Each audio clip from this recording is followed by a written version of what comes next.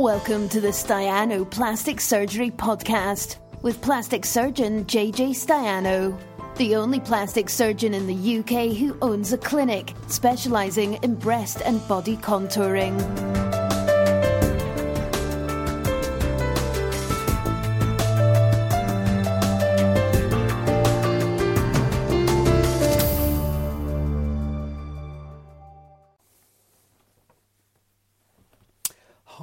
Hello, it is Tuesday night and we have got some questions right here to be going through, to be answering, and got some good ones this week. Hope they will be useful. As ever, please feel free to comment or ask questions as we go, and I will endeavour to answer them live if I can see them. So we got a question here from a patient who's got a sebaceous cyst on her scalp. I think it's a her. On the frontal hairline. Will the hair be shaved? She's worried it won't grow back because of the scarring.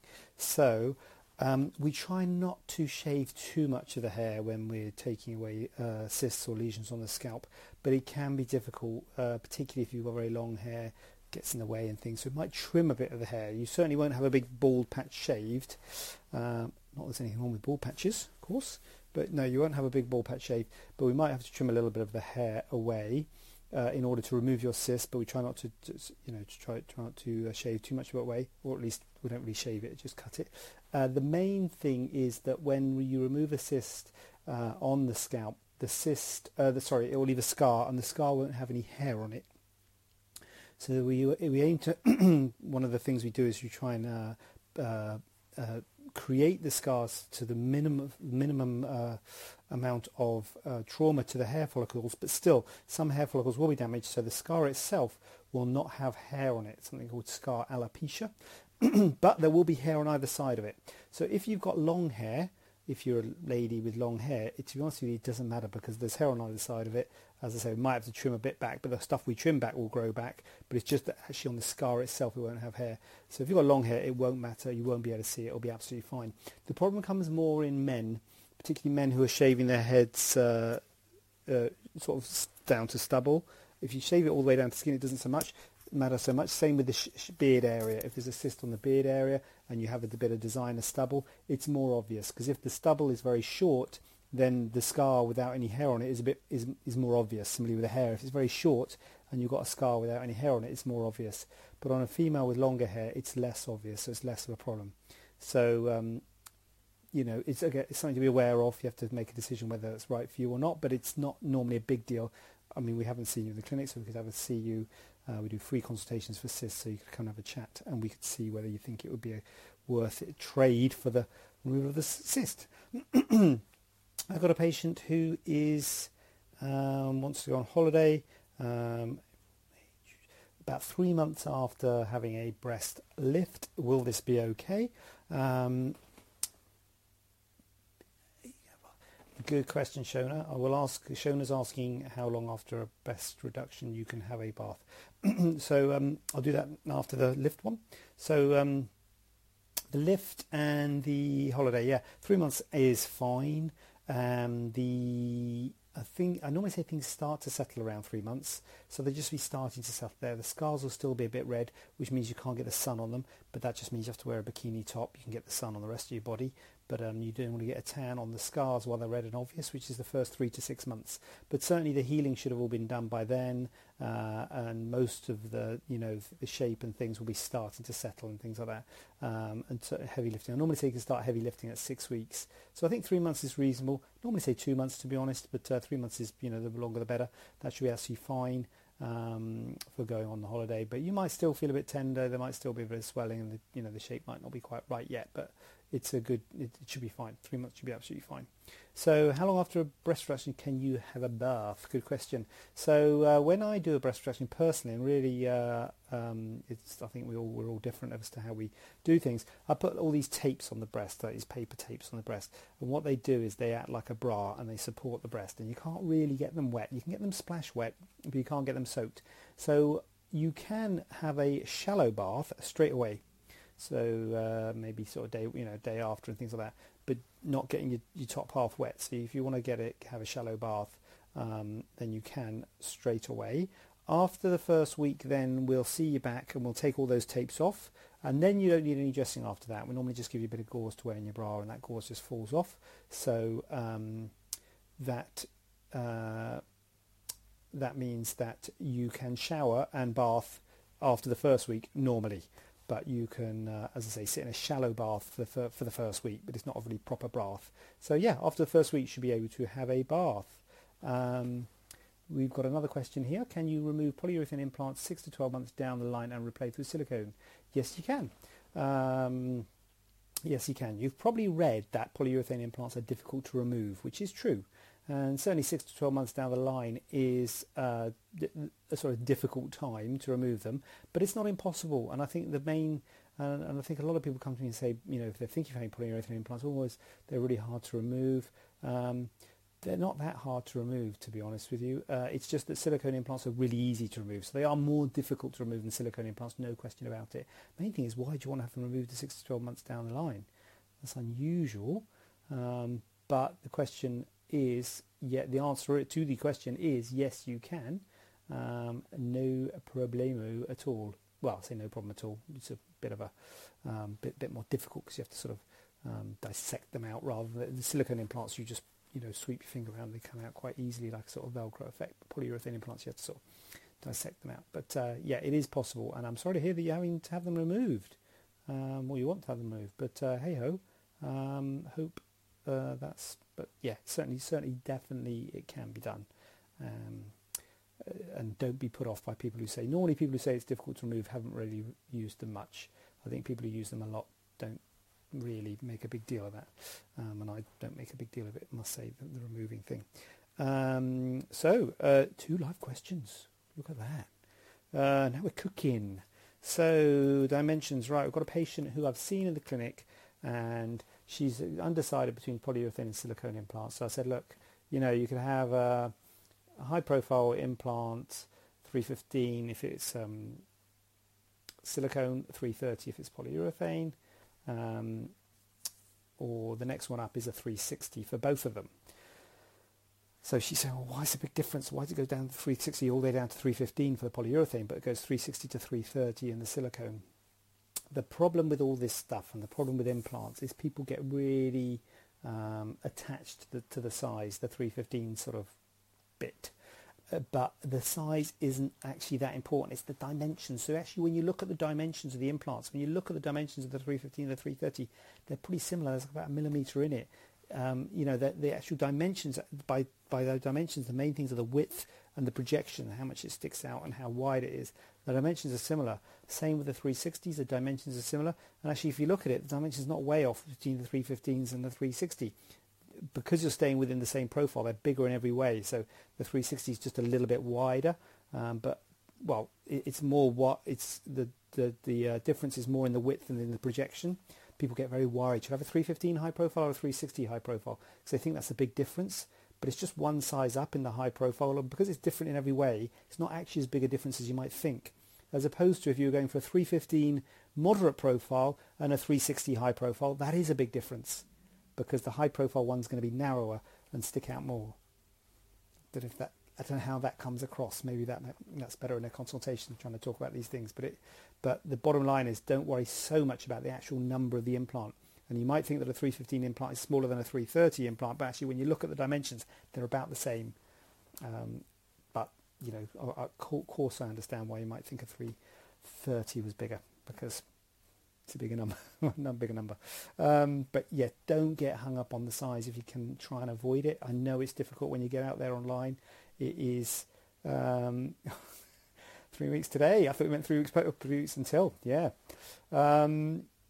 So yeah, don't worry so much about the sizes, but it's easier said than done, because everybody talks about sizes. And oh God, sorry, I was going to try and like some comments there, but can I? Oh wow, look at that. I've got an option here to bring Caroline on camera. Oh, where's it gone? So when you make a comment, I can bring you on camera. How cool is that? Who wants to be on camera?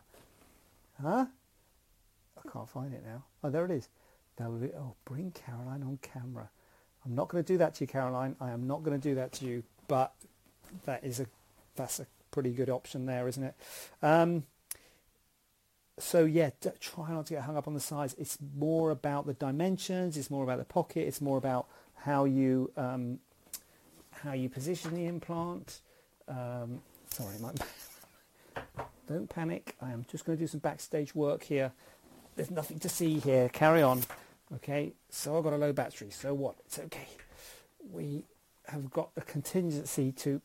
Right, okay, the wire... Quite... Right, there you go. See? Yeah, don't worry so much about the size. Please, try not to anyway. It's the shape, profile, pocket, all these things are important. Not the size isn't actually as important as you think, but you've got control of the size, so you worry about it. I understand. So that's that one. Right, we've got a patient here who has seen another surgeon, which is good. I think people often get a bit, ooh, see another surgeon. But there's quite different advice has been given. I recommended they go on top of the muscle. The other surgeon recommended underneath. Sorry, I recommended underneath the muscle. The other surgeon said on top. And the volumes were quite different. I recommended about 260 cc's. The other surgeon said 250, 285, 315 or 360. So this patient is clearly a bit confused. And I think it is good to see other surgeons, definitely. But the problem with plastic surgery is it is not a precise science. It is very much based on opinion. And you will find that, when you go to the doctor and if you have a problem with your blood pressure, if your blood pressure is a certain number, there's a sort of algorithm of what they should do, they should do to treat it. And if it doesn't, drop by this amount and this time, then you treat it with another thing. There's a pathway of how to treat things with some things in medicine. And there's some standard, guidelines, nice guidelines and things like that about how people should be treated with diabetes and all these things. So there are some guidelines on how to treat stuff in medicine. Plastic surgery, not so much. Plastic surgery is not one of those ones where it says, oh, this type of breast, they want a D cup, this is the implant for you, there you go. That's the one you should have, and you should have it on top of the muscle or under the muscle. You will see 5 or 10 surgeons and you'll get, some will say under muscle, some will say over, some will say teardrop, some will say round, some will say moderate, 360, some will say, high 400. I don't know. There'll be all sorts of different things. And I think it is good to get different opinions and try and look for the common themes. None of us are lying to you. None of us are trying to give you a bad result. None of us are trying to give you wrong information. We're all just trying to give you our opinion of what we think is right. And certainly when it comes to under or over the muscle, it's tricky because when people come to the clinic and say, oh, I've heard that under the muscle's better, isn't it? It's more natural. Or over the muscle's better, isn't it? Because under the muscles is... There's no one that's better because otherwise we just do that one. So the fact of the matter is there are pros and cons of absolutely everything, right? There's pros and cons of under or over the muscle, good things about buonasera. There's good things about on top of the muscle because it doesn't hurt as much, recovery's quicker, and also the implant sits with the breast, so that's really good. But there's also good things about putting it under the muscle because the muscle gives an extra layer of cover to hide it. So if you're very slim, you worry you'll be able to see the muscle. So in this patient, I was worried that she'd be able to see the implant. I was worried she'd be able to see the implant. So I said, look, I think you should go under the muscle. Now the other surgeon said, look, I should go on top of the muscle. Who's right? Who knows? Do one of each and see which one's best. We can't do that, can we? That would be unethical. But who knows who's right? Now, if I put it underneath the muscle and she gets an animation deformity where her breast moves when she exercises, or the implants sit high or they sit wide, then she'll look back and say, oh, I should have had it on top of the muscle.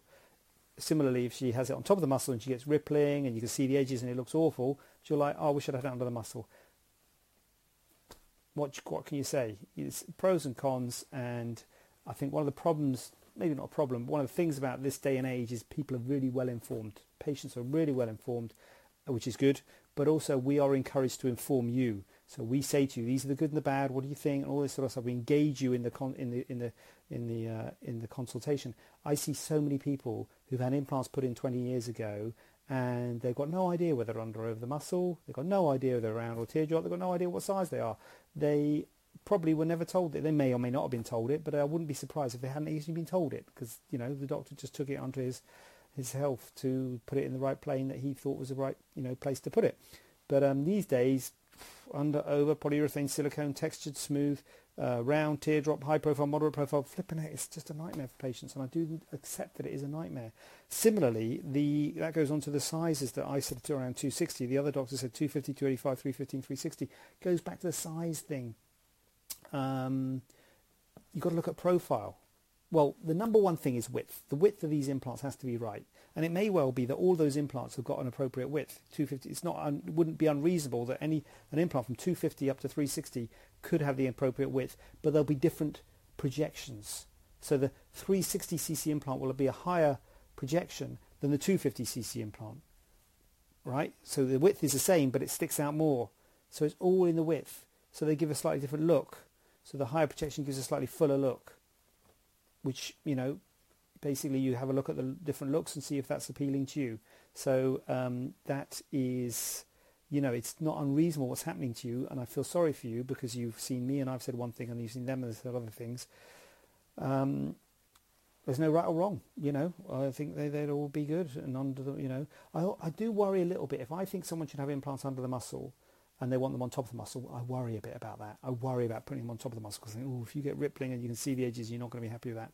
If I think implants need to go on top of the muscle and they want them under the muscle, that's less of a thing, particularly if they're quite slim, because, you know, that does give it extra cover and you think, oh, okay, fine, you know, you can have it under the muscle. Certainly in America, I think they do a lot more under the muscle than we do, and that's because they used to use a lot of saline implants, which pretty much always have to go under the muscle.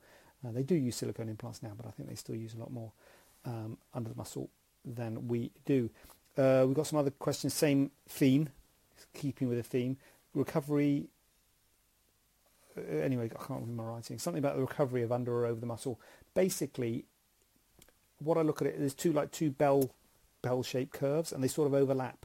So when I say about recovery after breast augmentation, I say first week you're not going to feel like doing much. Second week you'll be feeling better, maybe doing stuff like the exercise bike, maybe starting to drive and stuff after the second week. Sometimes people are okay after the first week. Hard to guarantee that. So second week you'll be able to driving and exercise bike and just gentle lower body stuff.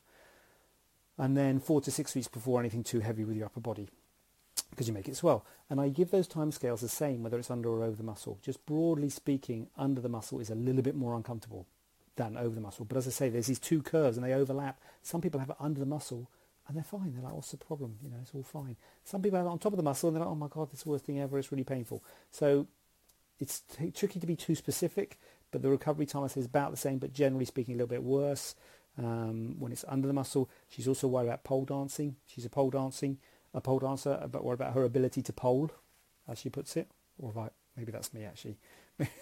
Maybe I've used that term. Will my ability to pole be affected? So the ability to pole will certainly be affected in the short term, particularly if they're under the muscle. Obviously, it's going to be really uncomfortable. So definitely in the first 6 weeks, I would say you're going to be polling, well, not polling, basically. No pole. Be a no pole zone for the first 6 weeks. So after that, then you start to get back into it. But I've seen I am aware what is done on the pole dancing. I haven't, you know, of course I haven't seen it, but, you know, I'm aware of, on a purely professional basis, I've had, you know, I'm aware of the things that go on in the exercise, obviously pole dancing. But anyway, but it looks, I would imagine, quite stressful to hold yourself up by your arms. So anyway, take it easy to start with is I think where I'm going with that one. And there was another thing. Oh yeah, I think she's worried about very long-term ability to pole. The long-term ability to pole is right. It's had a shower. I think that's what I'm read. Something to do with the pole dancing. Long-term ability to pole.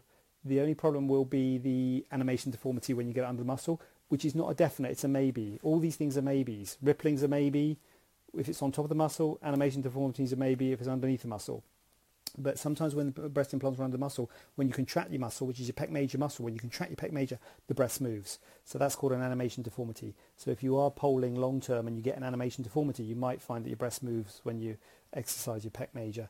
So that might be a hindrance to that activity that might be an issue with the long term. That will be the long term problem that I think might be a problem. Your muscles and your strength will be fine. It's just the actual look and the movement. Wow, that was got myself in hot water there, didn't I? Right, okay, I'm done. I'm all in. I have, look at that, we've got some nice bit of interaction there tonight. Bring Rebecca on camera. Rebecca, I could have brought you on camera then. Right, anyone wants to be brought on camera, let me know and I'll bring you on camera next time. I have no idea what that means when you bring someone on camera, how that works. I have no idea. I would love to find out. So, hi Natalie, do you want to be on camera? Can I bring you on camera? I hope you got, it's, yes. Yes. Oh, I'm not, well, that's, yes. Right. Rebecca doesn't want to be on camera. Right. If anyone wants to be on camera, let me know. We'll do it. So I hope the poll has been exhausted. But obviously very happy to go over that in clinic, to talk about it properly in clinic, because this is just a thing, you know. But and I can understand how. Yeah, rambling on.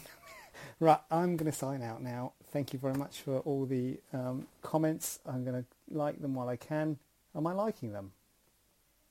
Oh, have I unliked it? Oh, God. Sorry. Anyway, I'm going to stop with that, and I'm going to check out. Thank you very much. See you next week. It's not Easter yet, is it? No. Anyway, see you next week, 7 o'clock Tuesday night. Be there. Bye.